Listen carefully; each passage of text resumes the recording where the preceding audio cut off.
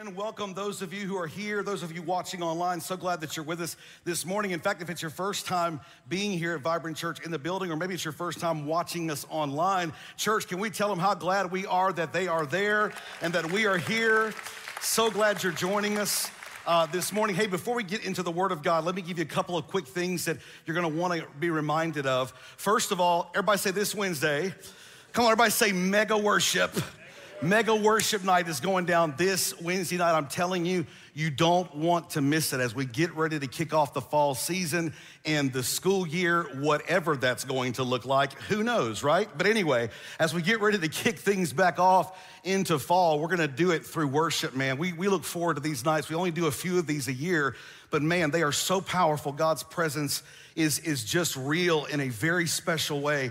And he touches people every time. It's just an amazing time. I don't know about you, but I really believe that the presence of God changes everything. I really believe that. Come on, are y'all awake today in the house of God, right? So I want you to be here, mega worship night. My friend, Pastor Daniel Grove, is gonna be in the house leading. We have an incredible event just lined out for that night. Don't miss it. Bring somebody with you, where we will be broadcasting it online as well for those of you who aren't able to get out right now. So don't miss it. Be a part of it this Wednesday night, 7 p.m. It's gonna be amazing. Also, big important announcement. As you know, we've been talking about this.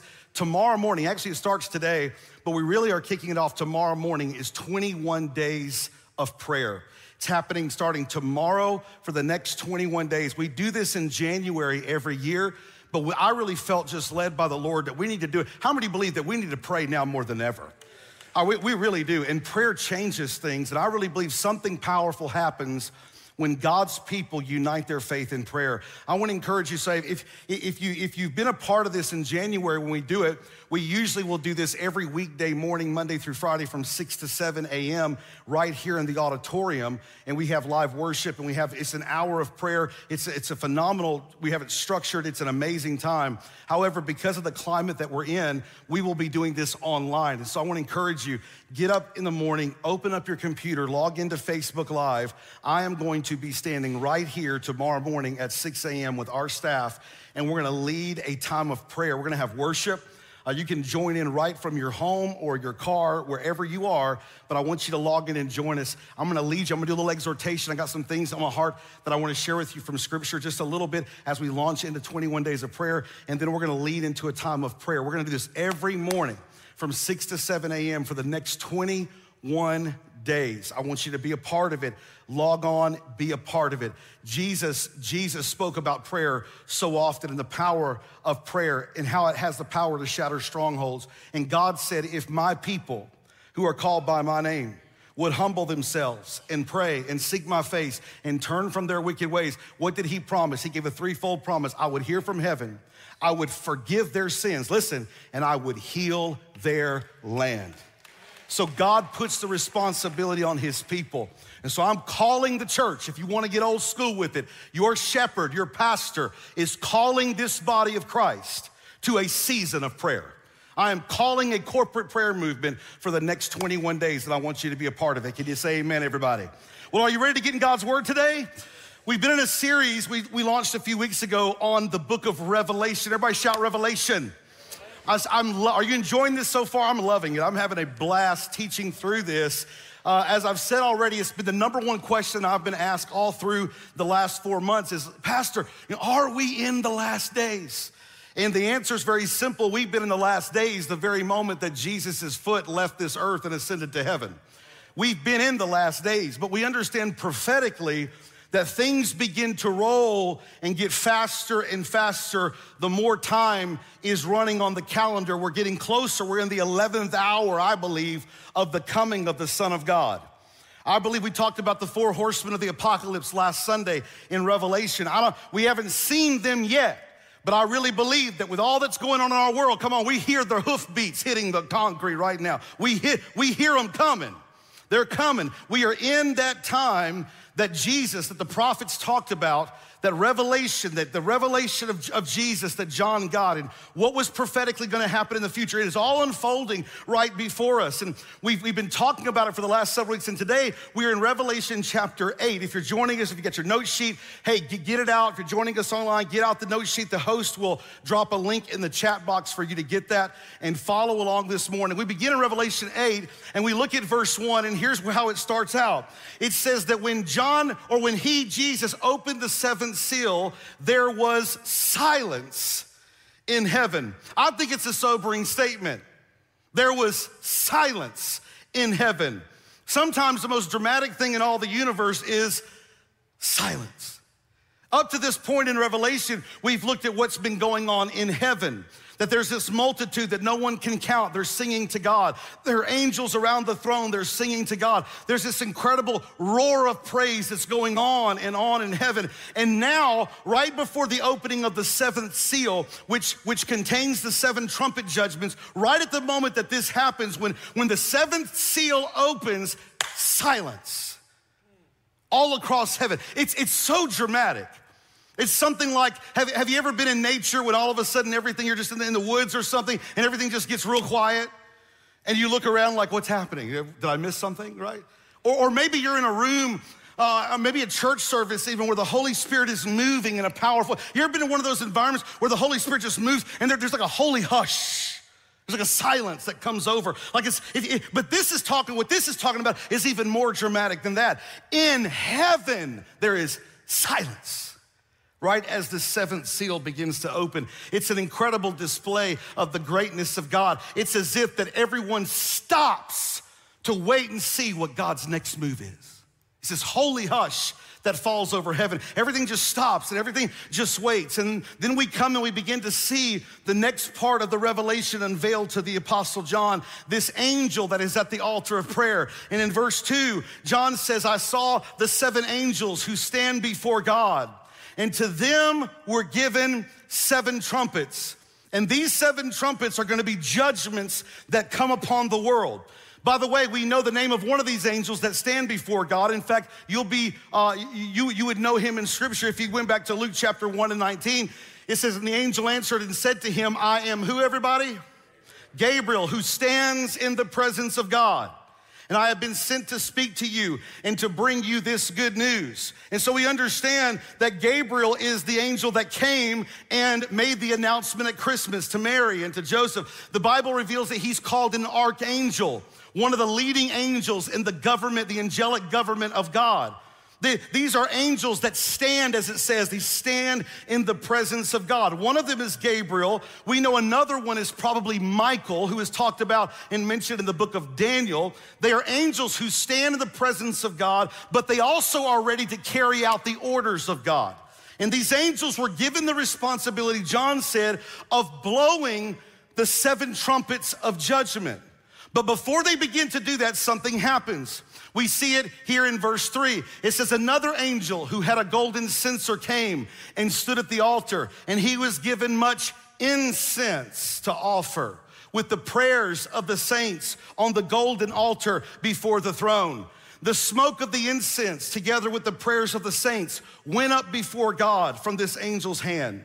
Then the angel took this censer and he filled it with fire from the altar, and he hurled it to the earth. And there came peals of thunder and rumblings and flashes of lightning and an earthquake. But the Bible tells us that in scripture, the Bible tells us there is an exact duplicate in heaven of the same tabernacle that Moses built on the earth. So understand that. What you're picturing here, you may see the familiarities as you read that. Oh, that's kind of referencing the temple. Yes, because in heaven there's an exact duplicate of the temple that Moses built here on the earth. So when the Bible says that there's an altar of incense, we know exactly where that was in the temple. Understand, the temple was divided into three parts. There was the outer court, there was the inner court, and then there was the Holy of Holies. And there was a large curtain that separated the inner court from the Holy of Holies. It was there in the Holy of Holies where the Ark of the Covenant rested and where God's presence dwelled. That curtain, that large curtain, separated sinful man from a holy God. because God could not live in the presence of sin. In fact, when Jesus died on the cross, the moment that he cried out, "It is finished," the Bible says it was this very curtain that was torn in two, signifying that we now have access to his presence. We now have access to the presence of God through the Holy Spirit. Say amen, everybody. Right? And so we understand this. I want to give you a couple thoughts about this altar of incense. Number one, write this down. The altar of incense was just outside of the Holy of Holies in the temple. And so as you walk into the inner court or to the outer court, you walk past the altar of sacrifice that's out there, and you walk into the inner court, and then you see this altar where incense is burning. In the Old Testament temple, the altar of incense sat in the inner court right outside of the Holy of Holies, because the priests were required to take the incense from that altar and bring it into the Holy of Holies, into the presence of God while it burned. The book of Hebrews even talks about this altar in chapter 9 of Hebrews, that the altar of incense actually belongs on the inside of the curtain of God's presence of the Holy of Holies, because that's where our prayers are. And our prayers go up into God's presence like this incense. So this altar of incense in God's presence, listen, it is a place of prayer. Here in heaven is the same altar of incense where your prayers and my prayers are taken to this altar, and our prayers go up before God like a sweet aroma in his presence. Some people don't pray because they think that their prayers are bothering God. Listen, when you pray, your prayers are never bothering your heavenly Father. Aren't you glad he says that your prayers are a sweet fragrance to me? Your prayers are more precious to God and more awesome to God than you and I will ever even realize. The Bible says that some coals were taken from the altar of incense, and John said they were thrown down to earth here in the Revelation. If you study how God said things were to be done in the Old Testament, in the temple, you would find out that God says, here's how you have to do it. He prescribed to the priest, take some of the coals from the altar of sacrifice. You gotta watch this. He said, take coals from the altar of sacrifice and take them to the altar of incense. I want you to follow this because you're gonna miss it. It's so powerful. Write this down. The coals for this altar, the altar of incense, the coals came from the altar of sacrifice. That's what burns the incense. Whatever coals were burning on the altar of sacrifice, they would bring those coals after the sacrifice, they would bring them to the altar of incense, and the same coals would then burn the incense. He said, God said in the Old Testament, you can't use any other fire on the altar of incense. You can only use the fire from the altar of sacrifice on the altar of incense. In fact, you may remember there were some priests in the Old Testament who brought what the Bible called some strange fire to the altar of incense in the temple, some different fire, and the Bible says that they dropped dead immediately. That's how important this was to God. Why is it so important? Because watch, the prayers that are offered up, that the fire burns, it comes from the altar of sacrifice, and there's no doubt that the altar of sacrifice is a symbol today of Jesus Christ. And what he did on the cross means that there's no more sacrifice that needs to be made on that altar. How many believe that he was the ultimate sacrifice once and for all? So don't miss this, don't miss this. It's the coals from the altar of sacrifice that are brought to the altar of incense that cause those prayers to have a sweet aroma before God. Do you see how intricate God is in his plan? In every detail, he wants to show us that our prayers are wonderful to him, but the thing that makes them wonderful is what Jesus did on the cross. Come on, when you take your prayers and you put them together with what Jesus did on the cross, it creates a sweet aroma in the presence of God. Y'all better get this. Every time we pray, it reminds God of the sacrifice of his son. Because it's his sacrifice that allows our prayers to go before the Father. Amen.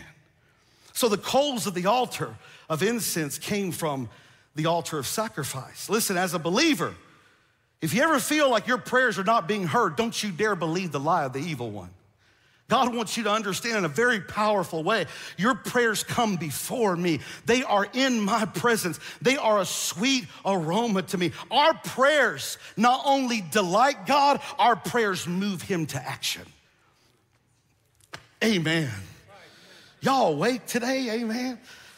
And here in Revelation 8, we see these coals from the altar of incense. They are thrown down to the earth. So God's judgment begins to come upon the earth, watch, to answer the prayers of the saints. That evil will be taken out of the world and that God will reign forever. Are you following me? We're all familiar with the Lord's Prayer when Jesus prayed to the Father, your kingdom come, your will be done on earth as it is in heaven. Is that happening yet? Of course not. Not in this way. In heaven we see it, that when God says it, it happens immediately in heaven. It's already done. But on earth, God's will is not done immediately. You see, God allowed us the freedom of choice as human beings. And that is what brought evil and sin into this world. So that prayer hasn't been answered yet. But over the last 2,000 years since the resurrection, every believer has prayed that prayer. That prayer has been added to all the other prayers in heaven. And friends, there is coming a day when that prayer is going to be answered. And Revelation tells us how God's going to answer that prayer. Your kingdom come, your will be done on earth as it is in heaven. He's going to create a whole new heaven and a whole new earth where his will is done every moment of every day. I want you to see that these judgments are a reminder of the fact that God is answering the prayers of his people. Aren't you glad that God has a plan even if we miss it sometimes? Amen. Now, before we look at these 7 trumpet judgments, let me remind you in a little different way of what we talked about a little bit last week. Remember, these are the accounts of the time of tribulation. We talked about that a little last week, the time of great trouble and great anguish and great distress and destruction that comes upon the earth as it falls apart at the end of days. But let me remind you of 3 different kinds of tribulation that are talked about in Scripture. Write these down in your notes. First of all, there are 3 types of tribulation. The first one is the trials of everyday life. Some of you have tribulation in your life right now. It's not like what we're reading here in Revelation, but you're having some pretty tough days in your life right now. Some of you watching online, you're in some kind of tribulation in your life right now. It's the trials of everyday life that come in a personal way to all of us at different times. Listen, nowhere in Scripture does God promise that we as believers are going to escape the trials of this world. In fact, Jesus promised it. You're going to have trouble in this world. But he said, take heart because I have overcome the world, right? The Bible says that we as believers, we're going to face trials. We're going to face trouble. We're going to face tribulation while we're in this world. God uses them, though, as his people. He uses them to perfect his image of Jesus in us. So we understand the trials. There's tribulation of everyday life. And then there's what the Bible calls the great tribulation. This is what we're studying in Revelation. It's the period of time at the end of days when the wheels start to fall off and the world's going downhill. Many of the judgments that we're going to read about today in the 7 trumpets are part of the time of the great tribulation. Now, a third expression of what God's going to do in the end is what's called in the Old Testament and throughout the New Testament, it is called the day of the Lord. You may have read that somewhere in Scripture, the day of the Lord. Listen to me, the day of the Lord is the end. The day of the Lord, biblically, is when Jesus comes as the king and as the ruler, and the books are closed and things are finished. So it's important to understand that. Today, we're gonna begin to look at a lot of the details that are part of the second one, which is the great tribulation time at the end of all things. Jesus called it the time of great distress. In a few weeks, we're gonna look at the 7 bowls of wrath that are poured out, and we're gonna look at the many different events that are a part of this time that the Scripture calls the day of the Lord. But I want us to look at these 7 trumpets this morning. Are you ready? Say yes. In verse 6 through 9, of Revelation chapter 8, it says the 7 angels who had the 7 trumpets, prepared to sound them. And the first angel sounded his trumpet, and there came hail and fire mixed with blood, and it was hurled down upon the earth. A third of the earth was burned up, and a third of the trees was burned up, and all the green grass was burned up. The second angel sounded his trumpet, and something like a huge mountain, all ablaze, was thrown into the sea. A third of the sea was turned into blood. A third of the living creatures in the sea died, and a third of the ships were destroyed. Now, when you read this, you can't help but be reminded of another judgment in the world. You start reading things like, falling hail of fire and the sea being turned to blood. And these judgments kind of make us reminisce a little bit about the judgment that God brought upon Egypt. When Moses was trying to exodus the people of God from slavery and from bondage under Pharaoh, how many of you remember the 10 plagues, right? And when you read all this, it kind of reminds you of that. Remember, we began Revelation by talking about the fact that knowing the Old Testament is vital for understanding Revelation. Most of the judgments that are described here are related actually to the plagues in Egypt. However, in the Old Testament in Egypt, God's judgment was localized to one nation. And the Bible says the more plagues that were sent, the more their hearts were hardened and the further they drew away from God. And this is the exact same thing that's going to happen at the end of days. But now it's not localized just to one nation, it's all around the world. So let's just walk through these 7 trumpets of judgment. But I want you to write this down before we jump into it, because I'm gonna show you how these 7 are broken up. Write this down. The 7 trumpets are divided into 4 and 3. The first 4 bring devastation to nature, and the last 3 are aimed more directly at man. So I want you to understand that as we jump into it. And I encourage you, first of all, to realize these are actual events. These are not metaphors. These are not imageries. These are actual events. But as we go through them, let me encourage you, don't get too caught up in trying to figure out how all the events fit together and how exactly one's gonna follow the other. You have to remember, this is global chaos, okay? The world is falling apart in all of this.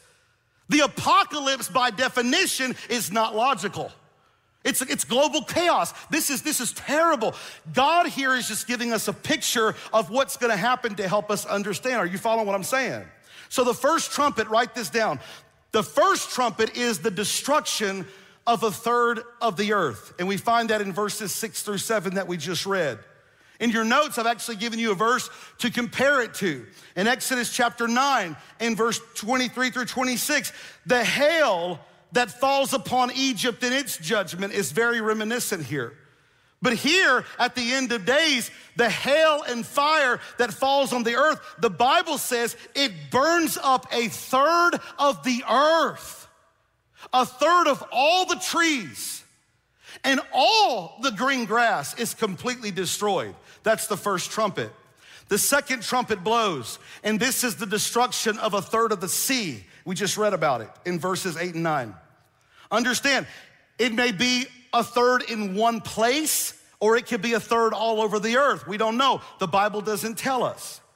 In Joel chapter 2 and verse 30, it talks about the same kind of sign happening at the end. So therefore, we understand in John's day, they all would have understood this if they read it, because they read the Old Testament. They understood that. Wow, Joel said the same thing, right? The third trumpet blows. And the third trumpet is the destruction of a third of the fresh water of the earth. And it talks about this in verses 10 and 11. It says this: a third angel sounded his trumpet, and a great star, blazing like a torch, fell from the sky on a third of the rivers and on the springs of water. The name of the star is Wormwood. A third of the waters turned bitter, and many people died from the waters that had become bitter. Again, in John's day, everyone who would have read this, who knew the Old Testament, their mind would have immediately gone to the story in the Old Testament that was mirror to this event. In Exodus 15, when Moses and the people of Israel, the Bible says they came in their wilderness journey to a place called Marah, and the Bible says they were all dying of thirst, and they couldn't drink the water there because the water was bitter. Everybody say bitter. It was toxic, it was poisonous. So the people grumbled to Moses, as they always did. What are we gonna drink? And in Exodus 15, in verse 24, the Bible says that Moses cried out to the Lord, and the Lord showed him a tree. And when he cast it into the waters were made sweet. So notice here in Exodus, you have the bitter waters becoming sweet. But at the end of days, it's in reverse. It is the sweet waters that are becoming bitter. And don't miss this, because as believers, it's also a picture of what Jesus did for us. In Exodus, notice that God showed Moses a tree to throw into the bitter water, and when he did, the waters were made sweet. Aren't you glad that on the cross, Jesus took the bitterness of our life and he turned them into sweet victory because of his mercy and his love and his grace? It's a foreshadowing in Exodus. It means whatever bitter situation is going on in your life, come on, just throw the cross into it and it'll be made sweet again. Whew. He doesn't keep problems from happening in our lives. You're gonna have some sour circumstances, but he does use them to grow us. And we know that someday we're gonna be with him in heaven where there will be no more tears ever again, right? Come on, is anybody glad that the bitter becomes sweet because of Jesus, right?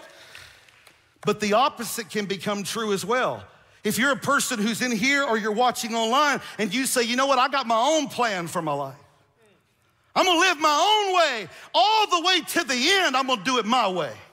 Well, you better hear me. There will come a day when Christ will no longer come to you as Savior. He will come again as judge, and he'll turn what you thought was a sweet life into a very bitter end.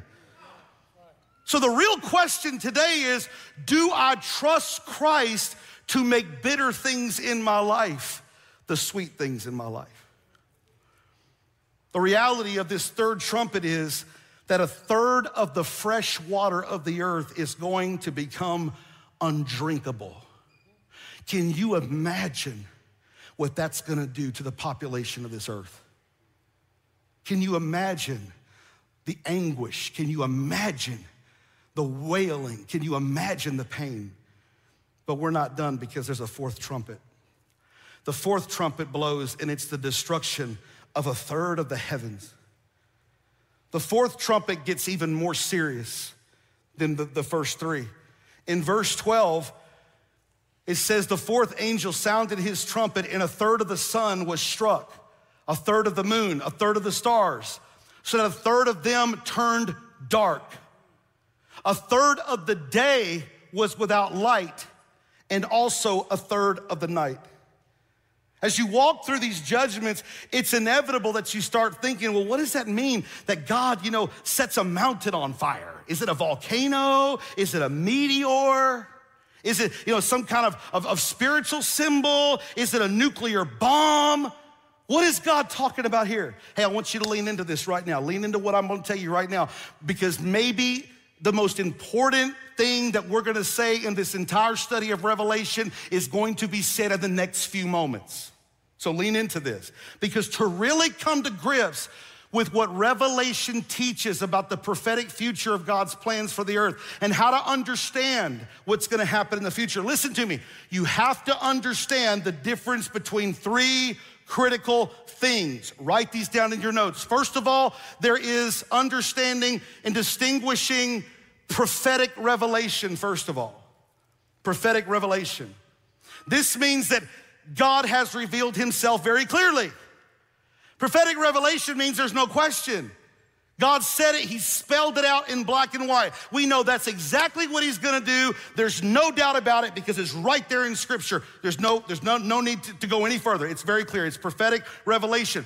You have to understand the difference between that and prophetic interpretation. This means that throughout the centuries, Christians have maybe had 2 or 3 different ideas or different ways of interpreting the same Scripture. Well, maybe it could happen this way, or maybe it could happen that way, or maybe it could happen another way. There's a couple of ways to maybe interpret the passage because it may not be as clear. So you have to distinguish between prophetic revelation and prophetic interpretation. And finally, you better know the difference between all of them and this, and that is prophetic speculation. That's when you sort of say, I think it can mean this based on what I see or based on a headline that I read in the news today. It's kind of sort of what I think, right? So let's just play these three things out so I can help you understand. This is gonna equip you to read prophecy the right way. First of all, let's just take prophetic revelation. Everybody say revelation. Prophetic revelation. Jesus is coming again. How many of you believe that? No doubt about it, right? The Bible is clear, crystal clear about that. Anybody who reads the Bible, anybody who believes the Bible, they believe Jesus Christ is coming again. Prophetic interpretation is he coming back before or in the middle or at the end of the tribulation? We talked about a little bit about that last week, about why we believe strongly in the biblical view of a pre-tribulation rapture. But it's a matter of interpretation, exactly when he's going to return, because it's not clearly spelled out in Scripture. Jesus doesn't even know. They asked him in the Gospels, when will be your return? He said, I don't even know. Only the Father knows. Aren't you glad that one day the Father's going to lean over to his Son and whisper in his ear, go get my kids? Oh. Listen, they're getting the horses ready right now. So that's the interpretation. It's a matter of interpretation. But then there's prophetic speculation. That's if I said, I believe he's coming back before the year 2025, based on what I see in the world, right? Now, is there any scripture to base that on? No. All right, let's walk it out again in case you're kind of wondering, what are you talking about? Let me walk it out one more time. One more time. Everybody say prophetic revelation. Prophetic revelation is this: God will judge the world with destruction. How many believe that's clear? Old Testament and New Testament, right? There's gonna be a time of destruction on this world at the end. Then there's prophetic interpretation. Everybody say interpretation. That is that the judgments that are in the book of Revelation, do they all occur at the same time, or do they occur one after the other? People interpret it different ways. But then there's prophetic speculation. Everybody say speculation. Speculation would be the means for this certain destruction is a nuclear explosion, right? Because you read these things about waters becoming bitter and the sea turning to blood and all that kind of stuff, and people say, oh, that's gotta be a nuclear bomb, man. That's pure speculation. There's nothing in the Bible that tells you that it's gonna be a nuclear bomb. That's a matter, it's not a matter of interpretation, that's a matter of speculation. By the way, interpretively, I have a little trouble personally with the nuclear bomb theory of Revelation. It could be, but I don't believe that it is. I don't believe that we are going to destroy ourselves in Revelation. Remember, these are not judgments that man brings upon himself in the end. These are judgments that God brings upon this world. Some people act as if the only way this could happen is by a nuclear explosion. Listen, God wiped out Egypt before we ever knew what an atom was. How many of you know that he's in charge of this world and he can do it however he wants to do it? But some people think that these are images of nuclear holocaust. That's a speculation. See, you have to understand the difference between speculating on events based on the news headlines and interpreting events based on the Word of God. It's very important to understand this. Now, is it okay to speculate? Is it okay for some people to say, I believe, who's the prince in England? What's his name? Not Harry, he vacated. Who's the other guy? Oh, he's the king to be. Is that his son? Diane's son? William, dadgummit, William.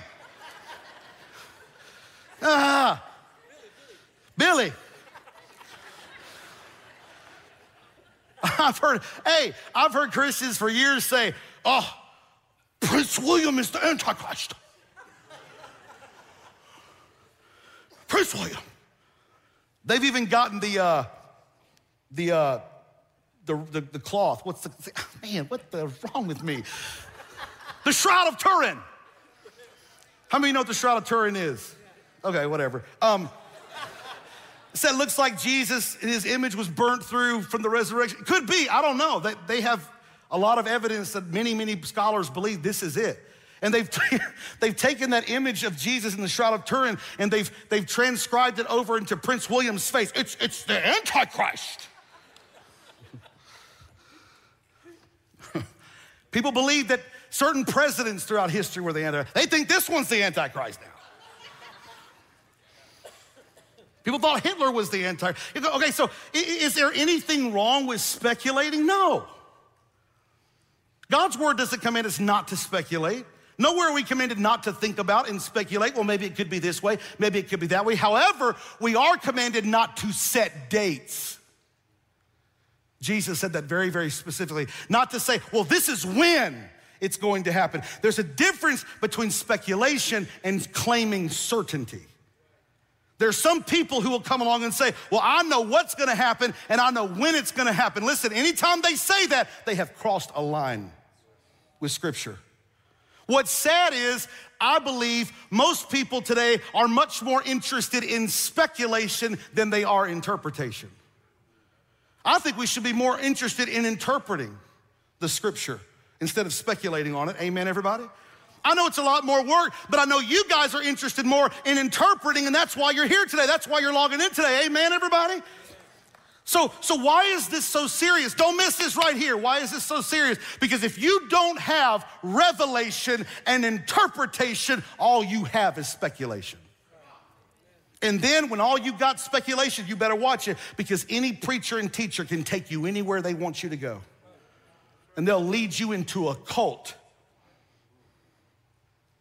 It's happened all throughout history. Doctrines of demons come through the guise of pulpits that have deceived many into destruction because all they had was speculation, and nobody took the time to get in to say, wait a minute. That's not what the Bible says. You better have some revelation and interpretation. Come on, this is because I'm preaching better than you letting on today. I'm just telling you right now. Amen, Pastor Jason. Hallelujah. So as you read all through these prophetic events and what's gonna happen, and you hear about that mountain that falls into the sea, understand that what God's word is giving us a picture. Could it be an asteroid? Sure, but that's speculation. Could it be some kind of atomic event? Sure, but that's speculation. Could it be a volcano that God lifts out of the earth and drops it to the ground? Yes, but that's speculation. What we do know by revelation and interpretation is that the sea around the globe is going to be incredibly disrupted by whatever this natural event is. Are y'all still following? Now we come to the end of chapter 8, and I want you to notice how chapter 8 ends. I found this very startling in my study. The last verse is verse 13. All of a sudden, in the middle of all this, as I watched, I heard an eagle that was flying in midair call out in a loud voice, "Woe! Woe! Woe to the inhabitants of the earth because of the trumpet blast about to be sounded by the other three." As if you thought these were bad. Oh, it's about to get real bad. Now watch, because everything up to this point, everything has affected man in the earth. But in the fifth trumpet, we see that mankind itself is tortured and locusts come. And we pick it up, we turn the page from chapter 8 into chapter 9. And in verse 1 of chapter 9, the Bible says a fifth angel sounded his trumpet, and I saw a star that had fallen from the sky to earth. The star was given the key to the shaft of the abyss. And when he opened the abyss, smoke rose from it like the smoke of a gigantic furnace. The sun and sky were darkened by the smoke from the abyss. And out of the smoke, locusts came down upon the earth and they were given power like that of scorpions of the earth. They were told not to harm the grass of the earth or any plant or tree, but only those people who did not have the seal of God on their foreheads. They were not allowed to kill them, but only to torture them for 5 months. And the agony they suffered was like that of a sting of a scorpion when it strikes. During those days, people will seek death, but will not find it. They will long to die, but death will elude them. These locusts looked like horses prepared for battle. On their heads, they wore something like crowns of gold, and their faces resembled human faces. So these locusts are commanded not to harm the grass. Interesting. Not to harm the plants. That's what locusts do. But only those people who did not have the seal of God on their forehead. Remember the 144,000 who received God's seal. We talked about that last week. In this season, those people are not harmed. Notice these locusts were not given the power to kill mankind, but only to torture them for 7 months. And in verse 7, it continues. Their hair was like women's hair, and their teeth were like lions' teeth, and they had breastplates like breastplates of iron. And the sound of their wings was like the thundering of many horses and chariots rushing into battle. They had tails with stingers like scorpions. And in their tails, they had the power to torment people for 5 months. They had as a king over them, I want you to pay attention to this. They had as a king over them the angel of the abyss, whose name in Hebrew is Abaddon, and in the Greek is Apollyon, that is destroyer. As you read that, you start to see something spiritual happening here. You see these demonic powers of hell or Hades coming forth to attack the earth. These locusts, like so often in the Old Testament, these locusts are signs or symbols of divine wrath, of divine judgment. In Exodus 10, it talks about how God often used locusts as a form of judgment. But in this case, they're a very different kind. But no, it's a spiritual, notice it's something spiritual that's happening here. It's not the same locust as the Old Testament. But notice that even here, in the end, even in this terrible moment in verse 5, everything is still limited and controlled by God. God says, here's who you can strike and here's who you can't strike. Here's how far you can go. You can kill them, you can't kill them. How long is it gonna last? Only 5 months. It's a sign again that here in the end, God is still in control of everything. As God allows all this to happen, it reminds us of his purpose. He's got purposes at the end.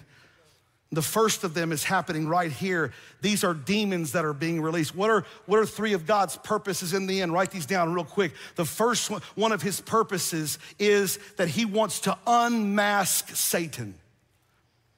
Let him be who he is so the world can see him. The Bible tells us that now in the dispensation of grace that we live in, Satan often disguises himself as an angel of light, even to you and I as believers. That's why sometimes you wonder, is this God? Is it me? Is it Satan? I don't know. He disguises himself as an angel of light. He's tricky. He's scheming right now. But here in the end, hey, God's gonna let him have his way. When you have locust-like entities flying through and destroying people and people are dying, all these terrible events, it's very clear what kind of character Satan is. In these end time events, understand one of God's purposes will be to unmask Satan and let the world see him for who he really is. Here's the second one of God's purposes. It'll be to judge sin. God is a holy God. Do you believe that, everybody? He cannot live in the presence of sin. He wants to bring all the world into his presence. But before he can do that, the sin that's in this world has to be judged. The good news is that if I come to Jesus Christ now, Jesus said, I've already passed away from that judgment and into life. I don't have to worry about that judgment anymore. That's what Jesus came to do for us, is to release us and deliver us from all judgment. Amen, everybody. Finally, the purpose of God in these end time events is to invite salvation. Have you noticed, this is interesting, have you noticed that when the world's falling apart, people get more interested in spiritual things? How many remember right after 9/11, man, churches were packed out for months?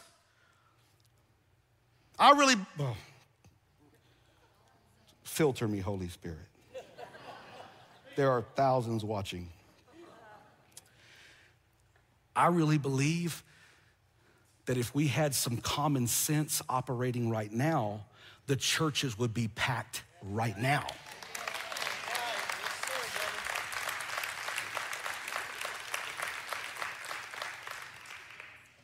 Selah.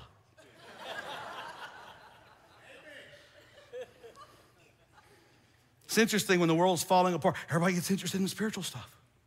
Wow. Many of you came to Christ because your world was falling apart. You see, God's gonna allow these, here's the good news. God's gonna allow these things to happen in the world so everyone gets the fullest opportunity to come to him and surrender their lives to him. So at the end of days, as this world comes to a close, we're reading in these trumpet judgments how evil is going to grow. And you see that. However, each week of this whole series, as we've looked at it, I hope you've noticed that there's also some good that's happening too. There are the prayers of the saints that are being answered. There's the 144,000 that are sealed by God. There are people still being won to Christ, even here at the end of it all. The encouraging thing about this is sometimes when you study these end time events, you might think, well, why in the world should I even care about the world? I mean, God's gonna do all this anyway. He's gonna do what he wants to do. And you know what? He'll bring whoever he wants to himself or whatever. Yet these verses we just read, they remind us that in the end, God is still bringing people to himself. Come on, that's why the church of Jesus Christ needs to be the church in every age and in every generation, no matter what's happening in our world. We have a job to do. Growth is not an option. I hear this sometimes in the church. We've been accused of it at Vibrant Church, and by well-meaning good people. Well, I don't know what's going on down there at Vibrant Church. That's too big. They must be compromising the word. Ain't no way you can grow a church like that and preach the word.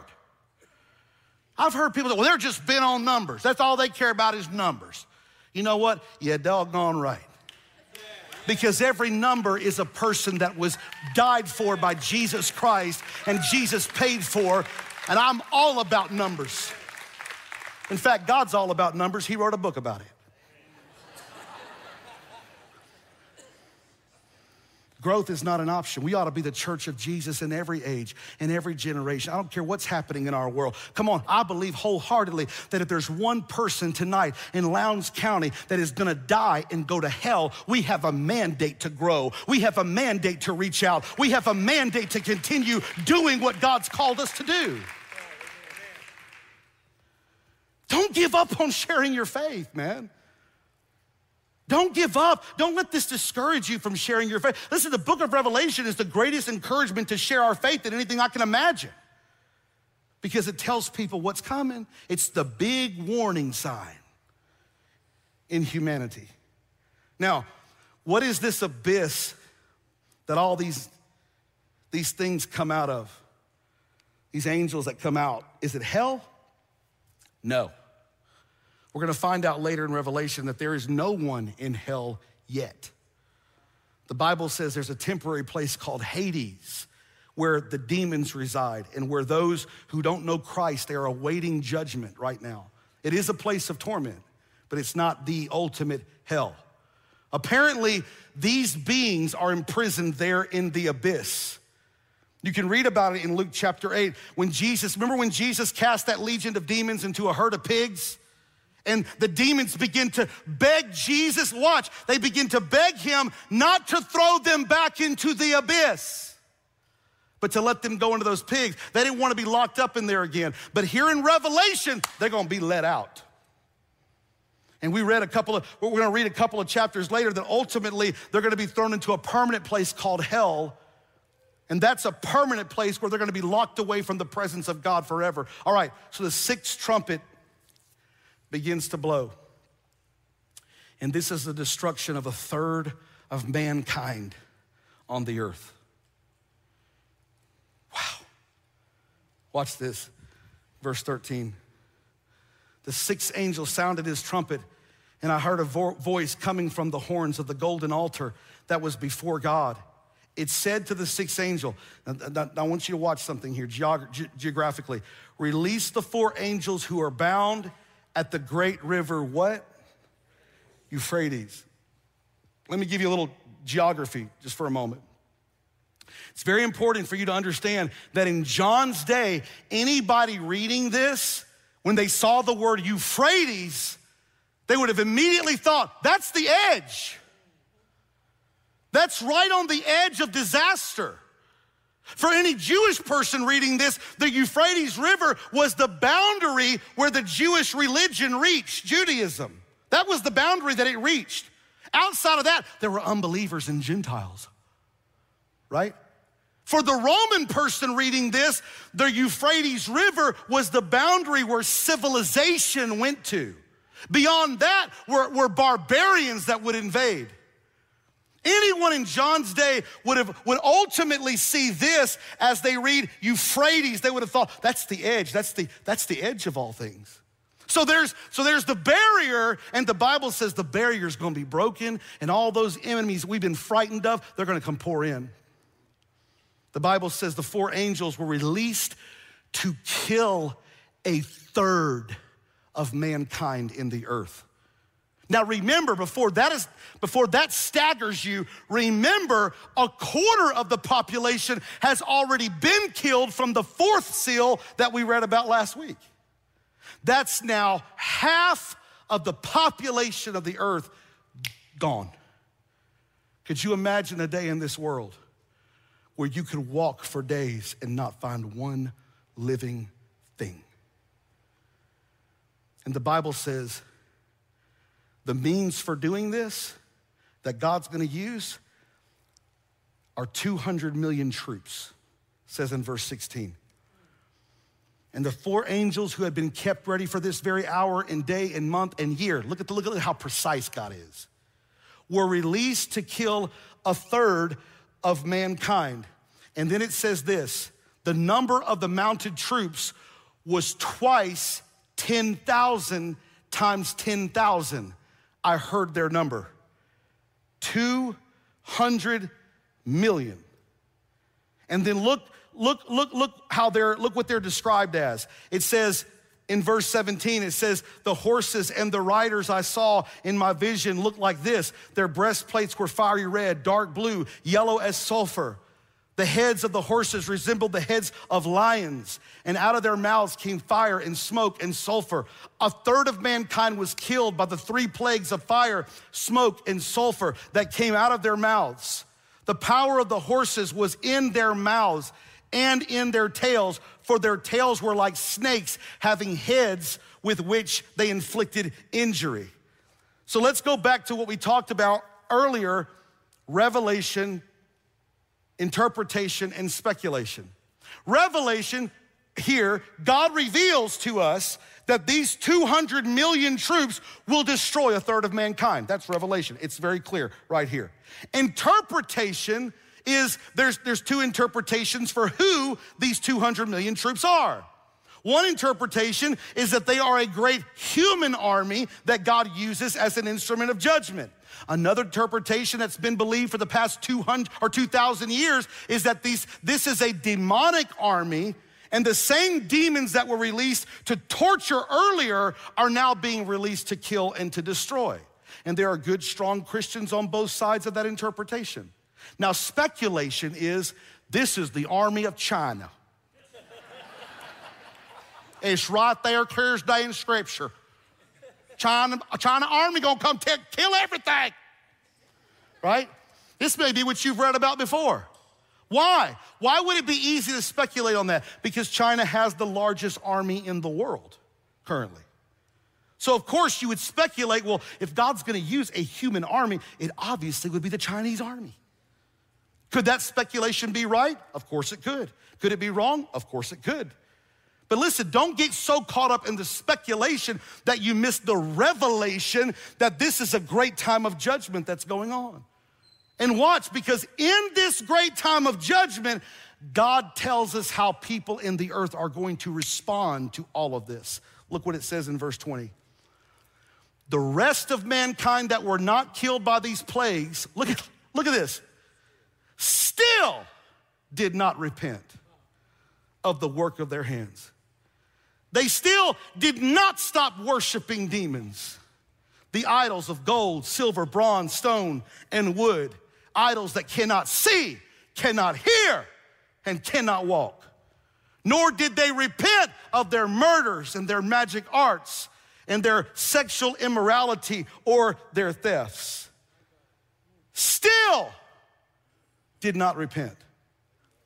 There's 3 descriptions given here. Write these down real quick. Y'all still with me? 3 descriptions. I want you to write these down real quick. How will people respond? Number 1, they will be rebelliously unrepentant. They just won't repent. I mean, what more does God have to do? As we said at the beginning today, remember we talked about just like in Egypt and the plagues in Egypt, when God brought the plagues down to Egypt, the Bible says with every plague that came upon Egypt, Pharaoh had an opportunity to say yes to God. But every opportunity that came, the Bible says he hardened his heart all the more to say no to him. And it made it very clear what his heart was. And this is exactly what's happening at the end of days. There's gonna be no doubt where people's heart is. Every tragedy that happens, instead of turning toward a God who can save them, they are hardening their hearts and they are rebelliously unrepentant. Second thing is, they are religiously idolatrous. They keep serving the idols that can't talk and can't do anything. So in light of all these things that are happening, they continue to resist God.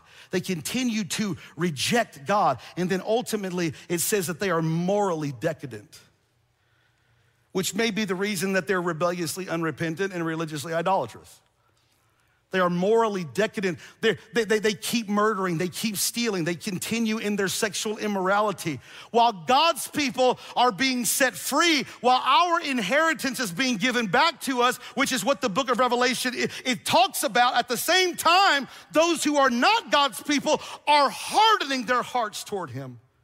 You better hear me right now. Those who have their hearts tied to this world will not be able to let go of it in the end. It's like holding on to the rails of the Titanic while it's going down, gripping it as if somehow it's going to be your salvation. That's the picture here. They're holding on tighter and tighter and tighter. And as the ship is falling apart all around them and people are screaming, they're tightening their grip rather than loosening their grip and looking for a life raft. That's exactly what's happening. Are y'all hearing what I'm saying? Because we come to the 7th trumpet, and you remember I told you each one of the last ones, like the Russian doll, they open up to more. So we saw the 7th seal opens the 7 trumpets. Well, the 7th trumpet opens the 7 bowls of God's wrath. How many of you interested in what that is? Good, you need to come back next Sunday. We're gonna talk all about it. You thought this was bad? This was the warm-up act for what's about to happen. Listen to me. Before y'all start, ladies, just keep your shoes off.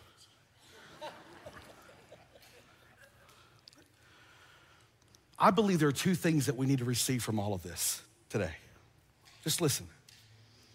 First of all, there's a spiritual application to all of this. And that is, how many believe that we ought to pray for the salvation of those who don't know Jesus, man? That they'll come to know him and find hope that is in him and him alone.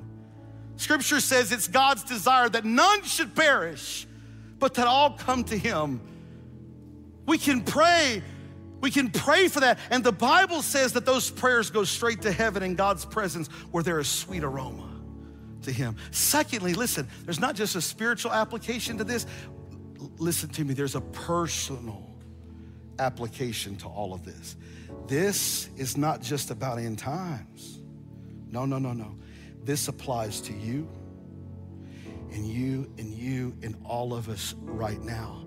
Because the truth is, listen to me, the truth is we are way too caught up with this world.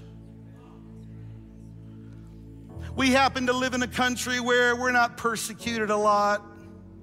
So it's pretty easy to get caught up in worldly things. We're followers of Jesus, man, and we know when the end comes, hey, we know where we're going. We know who we're gonna be with. We know we're gonna be with him for all of eternity. But how about right now? Let me ask you a serious question.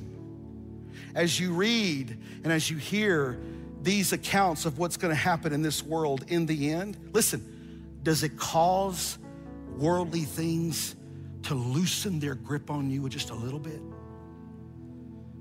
That's one of the things I think should happen to us as believers. We start to realize, wait a minute, this earth is not my home. I'm not a citizen of this earth. And by the way, I don't want to be a citizen of this earth. I'm a citizen of heaven.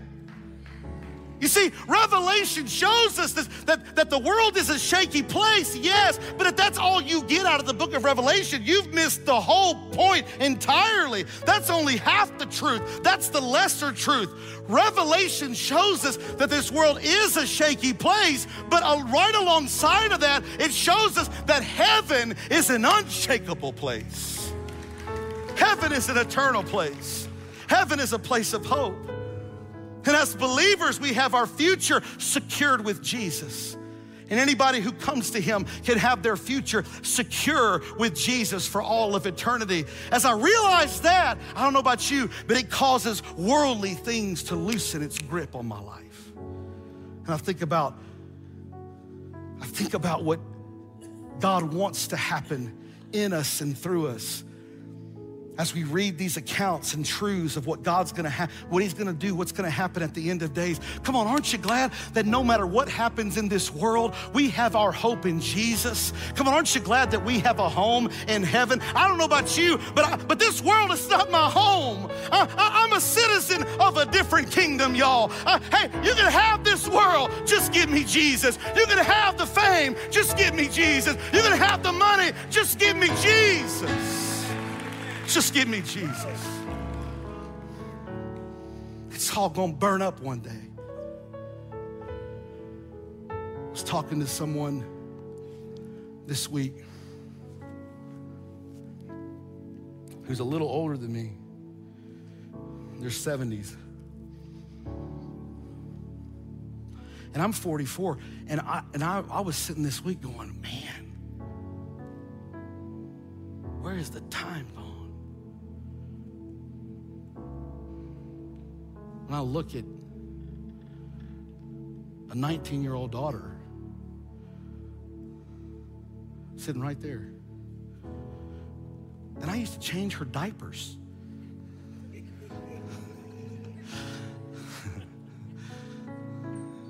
I'll give you $10 for that. I'll give you 20. I'll give you 20. And the son who's about to be 17. And my little guy who just turned 11. And it's like yesterday. You ever had that feeling that time just a vapor? It's shocking. I was watching an old movie the other night and the phone rang in the movie, and it was an old movie, 1995. And the phone rang in the movie and the person walked over to the wall and picked it up. And my kids go, what is that? And in that moment, you just feel like you're 1 foot in the grave. I mean, you just feel old. How many of you know this time flies, man? Listen, this world is careening toward judgment. You cannot, as God's people, we cannot get so tied to the things of this world. It's all gonna fade away. It's all gonna come to dust and ash. It's gonna mean nothing. Only that which is eternal will remain. I think this is a season right now with all this pandemic and whatever else tensions and things that are happening. You know what I really believe? I really believe that God, in a subtle way, is using it. He's in control. Don't think for 1 second that God's not in control of every bit of this. He's in control of every bit of it.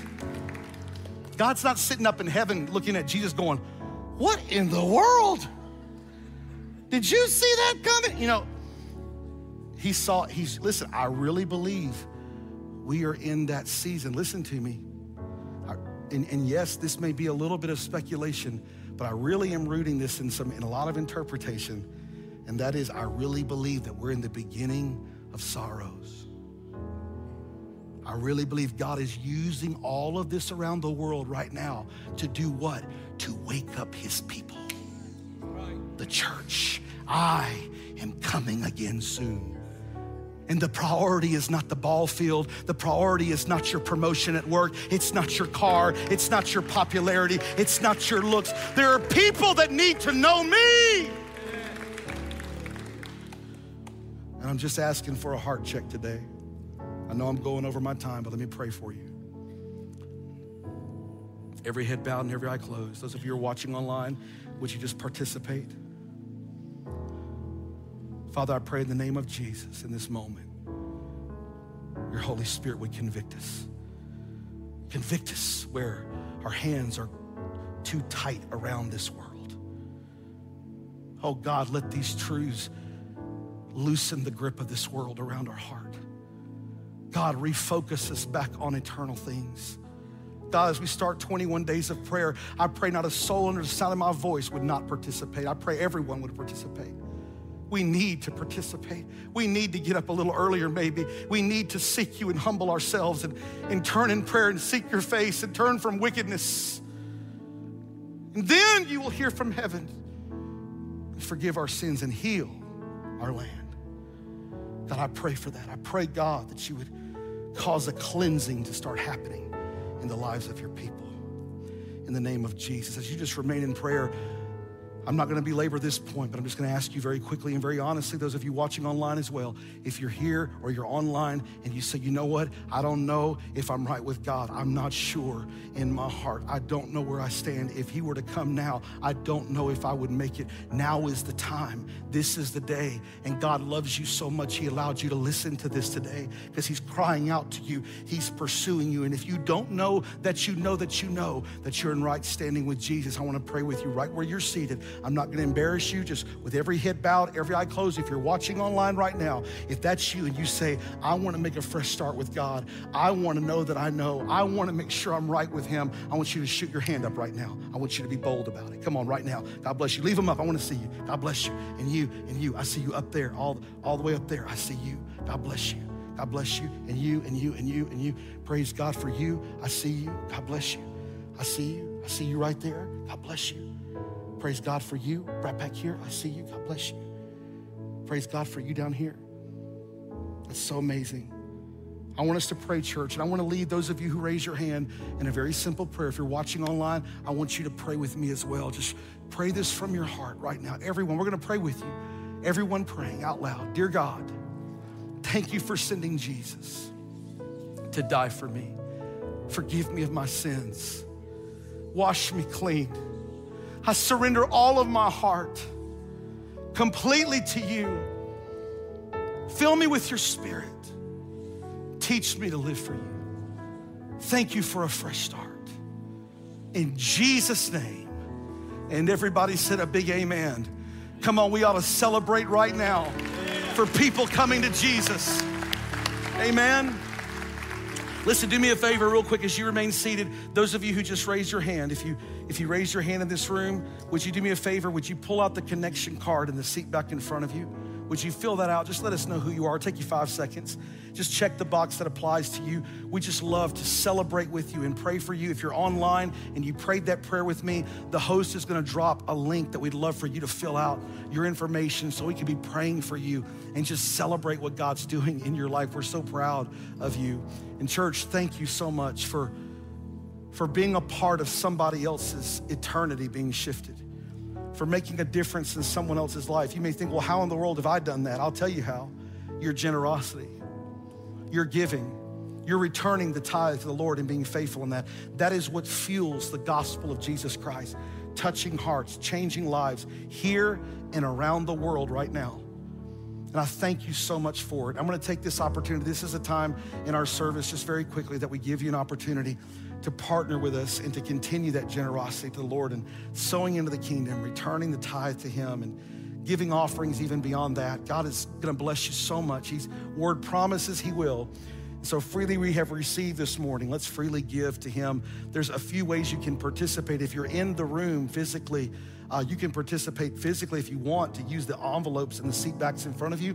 You can fill those out, and on your way out the door, you can drop that envelope in the container the ushers will be holding in the exit ways. You can do that. You can give as you go on the way out today. You can also participate a couple of other different ways. You can text to give.